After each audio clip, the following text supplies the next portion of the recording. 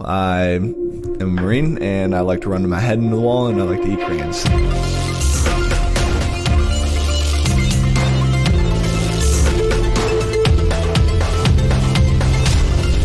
All right, welcome back. Part 2 here of the MyFit podcast. Chris Giesking, G Factor, Coach Kyle Spears, and Tony, our audio guy. We're sitting here at MyFit Fitness tonight, so we want to talk a little bit more about kind of what some members can take away from this podcast. So, Kyle, what are some things that maybe you would tell an average just parent CrossFitter that does 1 hour a day, 4 days a week? What are just some pieces of advice you kind of give to them for just longevity or enjoyment doing the sport? Yeah, lifestyle is like key for that. I know I've previously said that I coach kind of like based off of lifestyle, but like ensuring that you're sleeping, you're not eating a bunch of like food that's going to make your inflammation levels rise. Like if you haven't gotten a food sensitivity test, like get a food sensitivity test, that might help. And then, cooling down after workouts, like that's going to create the most longevity possible for you to kind of maintain and sustain this for long term. Cool. Awesome. Quick question for you. We're going to dive into this athlete. This athlete has been trying to improve his deadlift. He's talking about himself. I am not talking about myself. He's talking about himself. Okay. Chris, tell everybody what your goal is. So I'm trying to get to 405 deadlift. I don't know 4 wheels, baby, each side. I just want that. I just want to lift 4 plates. Well, why? The reason why is the why is I have never been able to be that strong. Okay. I've always got up to a certain point, and I think a lot of people can relate with this. I think there's a lot of people in our gym that get to like this one strength hurdle where the numbers just kind of stop. Yeah.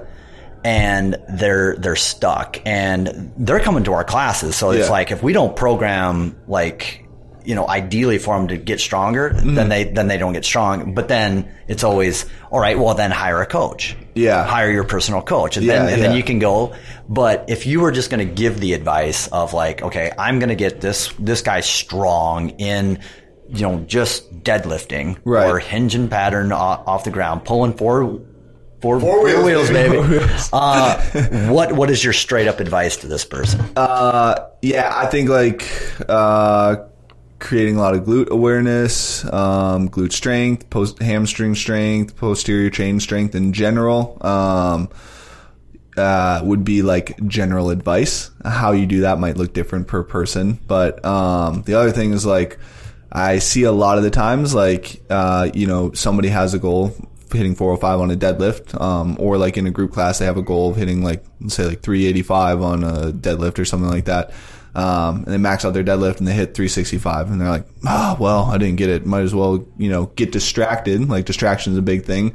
And, 3 months later they come back to their goal. Well, they just wasted 3 months of training at that point in time that they could have been doing extra stuff. I have never been distracted. Squirrel. So I think like a lot of the time, if you have a goal outside of group classes, I think you need to stay focused on that goal. And even if you don't achieve it in like max deadlift day in class, like staying dedicated to that goal and maybe readdressing what you're doing for accessory work after the class or whatever, is how you're going to achieve that goal. And like consistency is what breeds, success. And I think a lot of time people just get distracted, or they say they want things they may not necessarily want, or want to do the work for. Or want to do the work for. That's a good point too. And speaking of wanting to do the work for, so let's say that's a goal for somebody that's taking classes. Mm-hmm. What would you say, you gave the glute activation and that stuff. What would you say, 3 days a week, stay after class and do something like that? Or, how much time would you say to give to somebody, and is it something like coming after class, or skip a workout and do that instead, or kind of how much time would you devote to something like that? I think it's going to depend a lot on your goal. We'll use the deadlift example. You're probably wanting to pull heavy one time a week, and then maybe moderate loads or some accessory another time a week, and then maybe do some activation work or higher rep activation work on the third time of the week, or eccentric work, something like that. So, you know, for that goal, it might be 3 times a week. If they have goals of getting like a muscle up or something like that, and they're weak, like then we probably want to work on upper body pulling 2 times a week, outside of group classes, and then not touch it after that because CrossFit has a lot of upper body pulling. And I might make one like, you know, weighted work, and then another one like, kind of like accessory, maybe a little bit more lat activation work, and then they're probably going to end up touching upper body pulling inside the week. So, you know, 3 days is plenty of that. Going outside of that, you're probably looking at overusing tissues at that point in time. So about 3 days a week on that. That would make sense there. Another big thing that we see in the gym is people want to get either their first pull-up or get better at pull-ups. And obviously it's very client dependent, but what are some things you could give to some people to get better at getting their freaking chin over the bar? What are some, do you have any accessory exercise or maybe just something for somebody to help them get their first pull-up or get a couple pull-ups? Yeah, I mean, I've always taught like you need strict pull-ups before kipping pull-ups. So always develop the strength for the strict pull-up before you develop the kipping mechanics. So I think a lot of that is dependent on scapular work. You can work a lot of eccentrics for that. For females, they're going to need a little bit more weighted work. The eccentric work, what I've found, and Max kind of told me this at Training Think Tank, was like it tends to be a little bit more muscular endurance for them than it does actual strength work. So they're going to need to do a little bit more weighted work to get them stronger. You talking about like lat pull downs? Yeah, if you guys have a lat pull down machine, hell yeah, that's like. I wish that was in like every CrossFit gym. Oh my God. Yeah. What other weighted? What other like, weighted things? Yeah, so like you could do like weighted eccentrics with the vest, like have them jump up, chin over the bar, eccentric. You could do weighted pull-ups, weighted vest ring rows, or single arm rope pull-ups, are all some things you can do. But I always want to make sure their pulling mechanics are good before they go and kind of work the strength. And DJ can attest to this. Sure. Like his biceps always blew up during chest bars. Came down to Training Think Tank, I think last year sometimes. Yeah. And I watched him do ring row or pull up. I can't remember which one. I think it was a strict pull up. Yeah. So I watched him do a strict pull up, and he was all biceps. And like when we look at the pulling. Yeah, right. I mean, it looks cool after, but when you're dead on a 10-minute AMRAP a minute 3, that sucks. And so we just kind of like broke it down a little bit. And like when you look at a pulling movement, it starts with the scap, and then it goes into the bigger mover of the lat. And then for like chest to bars specifically, they finish off with the bicep. So I was giving him single arm ring rows where he was like rotate a little bit. And then he was focusing on pulling with the scap, then the lat, and then the bicep. And we would slowly worked that into upper body pulling. And now, I think it was like 2 weeks ago, he's like, he had a huge upper body pulling workout. And he's like, my lats are so sore. Yeah, and that's awesome. like something we had worked on for a long time. So yeah, just getting those mechanics down right. Yeah. But it took me a long time to figure it out. It took me probably like 2 years to figure it out. Yeah. So that's my learning process right there. Like obviously I kind of failed with that, but that's part of the process, So then I wanted to ask this question. Let's say I'm a young fitness coach. I'm getting into the industry. What do you recommend for this person that's like, I'm just tippy-toeing in? Do I work at, my Globo gym, my small studio, my just online? What do I do first if I want to be a successful coach? I think like if you can find somebody to shadow and mentor, like that is like key right there. And that'll give you like a huge baseline of where to start out from, because you're going to learn kind of like their habits, what they like to do, and that'll give you kind of like a baseline, right? And then from there, I think you take the step into coaching classes, and don't be afraid to fail. Like that's like one of the biggest things that's going to be holding you back as a coach is the insecurities of like teaching somebody wrong, or somebody might get injured or something like that. I'm not saying purposely try to injure people, but I think both you guys can attest, like you've probably had somebody that's been injured while you've been coaching them. So injuries happen, and unless you're like in here doing like Bosu ball squats with like hand railings, you're probably not going to injure, or somebody's probably going to get injured. So like so don't be afraid to fail, and you're going to learn through kind of like your failures and your mistakes. And so like I think that's the biggest like part of learning and growing is through failure and, you know, maybe you start writing individual designs for somebody down the road, or like after you coach group classes for like 2 or 3 years. You know, that's kind of how I started, and like seek somebody out, ask for help, always ask for help. Like, I still go and try and get advice from experts, and, Alexandra LaChance, I asked her for help with some of my muscle up clients. So I'm always looking to, ask other people about their opinion and get their advice. And so I think that kind of gives them like a baseline, but, yeah, like mentor, start coaching, and then whatever the next step is for you from there. Cause I know people need to make a living off of it, and like coaching group classes is tough to make a living off of. So I always think that next step is kind of like more individual work. Yeah. Well, that kind of leads us into the next thing, and kind of our last thing that we want to get to before we go to our quick fire questions. But so a lot of the members that are listening to this, they kind of see me as their coach, and, you know, they followed me through regionals and being at the games with you and things like that. But I guess they don't get to see me doing a lot of things that I do for working out because I'm not jumping into classes. So, maybe could you talk a little bit about the cycle that we've been through since going 3 years ago? Maybe what are some progressions I went through with you, and kind of what's gotten me to the point I am now, and how much do I work out and train, and how do you think about my training volume, and just kind of anything that comes to you training me and how that works, so they can kind of see that from a different lens. Yeah. So, DJ moves really, really well.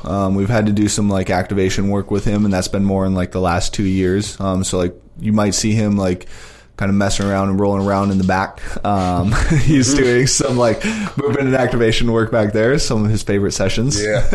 Very diligently though. Yeah. He's probably one of the best clients I have for it. So, but yeah, when we first started, it was more so like dialing him back a little bit. He constantly wanted to be working out. More is better was always the mentality. He went and visited Rich. It's Rich's mentality. Right. Works for Rich, doesn't work for everybody else.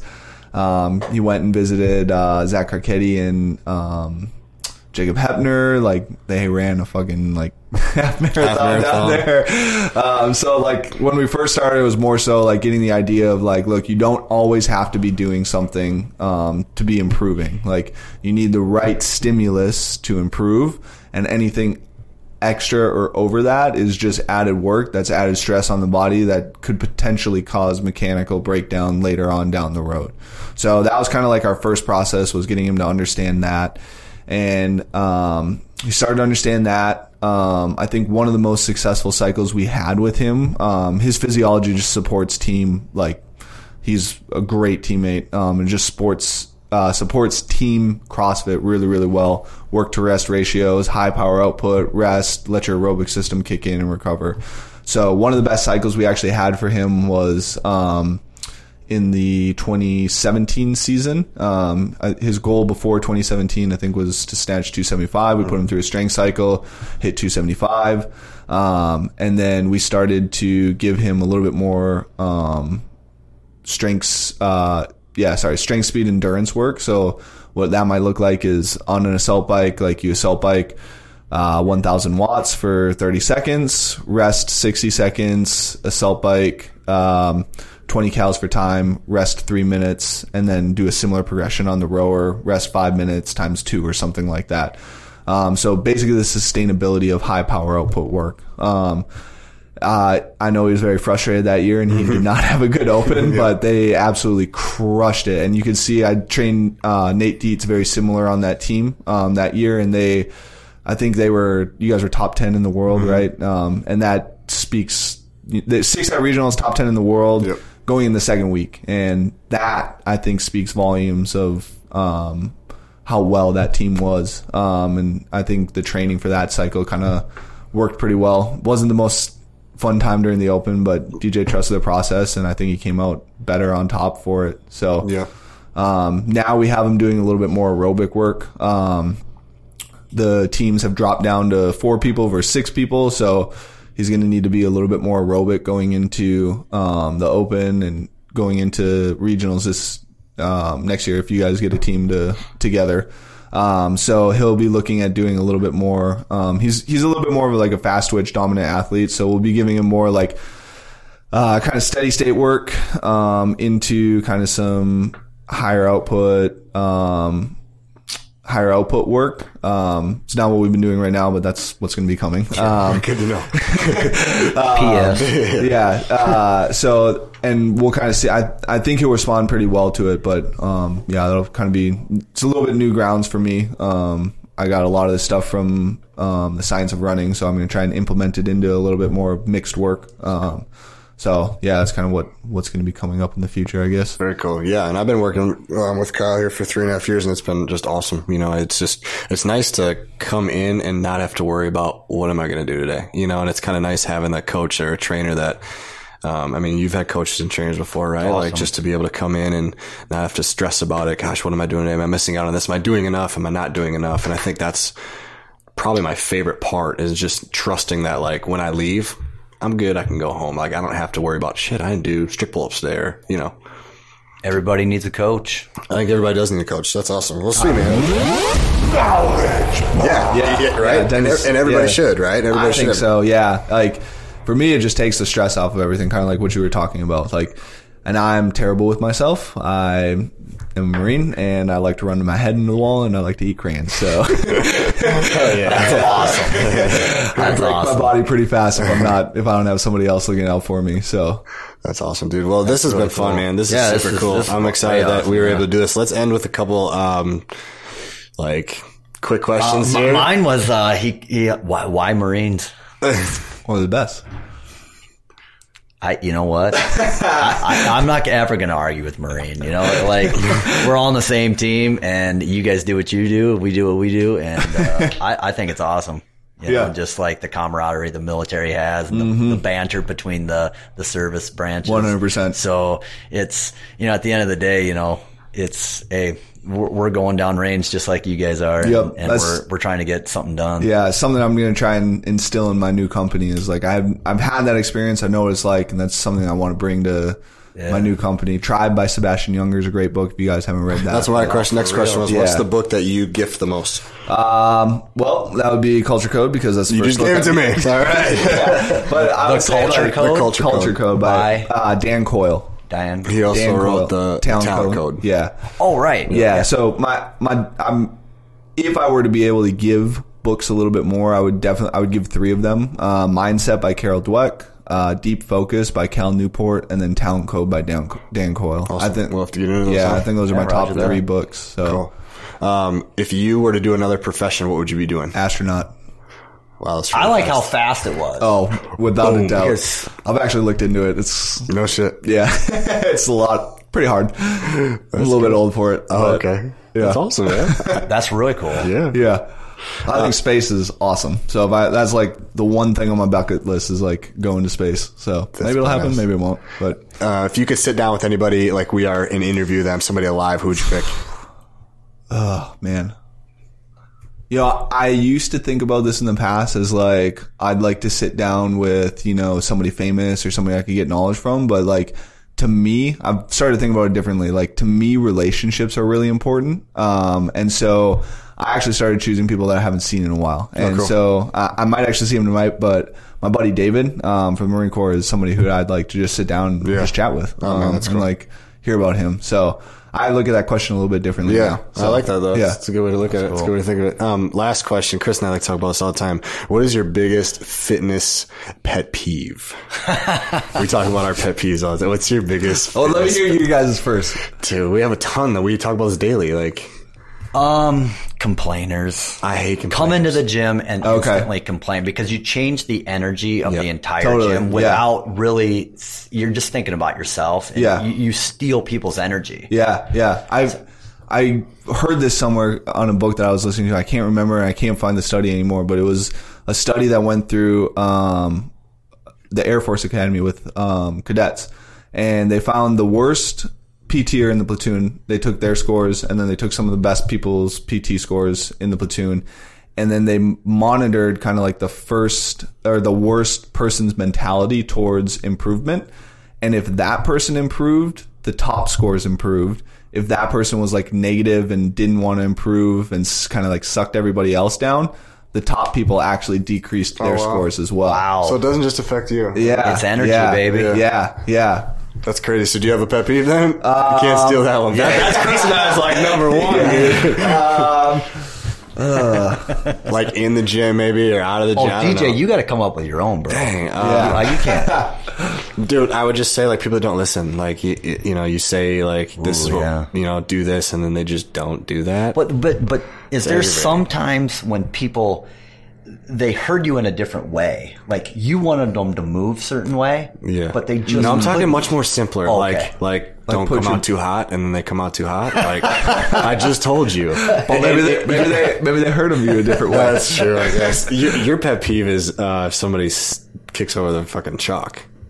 Oh, I'm anti-chalk. But if somebody kicks something over and spills it, that's your pet peeve. Well, I just know you just created work. Exactly. And you ain't going to do it. But that's your person. I thought that's what you were going to say. Chalk, that's up there. Yeah. That's up there. Do you have one, Kyle? It's been so long since I've coached group classes. Like, I don't know if I really have like. Oh, you think back now. Maybe I don't know what the deal is. Like maybe people just learn differently, but like it's the worst when you're explaining the workout to people and you're looking around and their eyes are just fucking glazed over and you're like, I'm gonna have to explain this 3 more times. You already know it's gonna happen.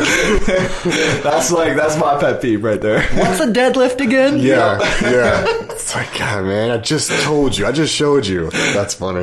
Awesome. Kyle, why don't you tell us about where people can find you if they want to follow you? Or you can contact me, kylespearscoach@gmail.com. You can get on my Instagram, kylespears90. My company I just started is called Blacklisted. That Instagram is blacklisted.hq. So any DM me, email me, support this guy. Yeah. Yep, so. Get on board with them. So that's it for this week. Hopefully in a couple weeks here we'll get another guest on. We'll keep this MyFit podcast rolling. Absolutely. But that's it. We're out. All right, win the day.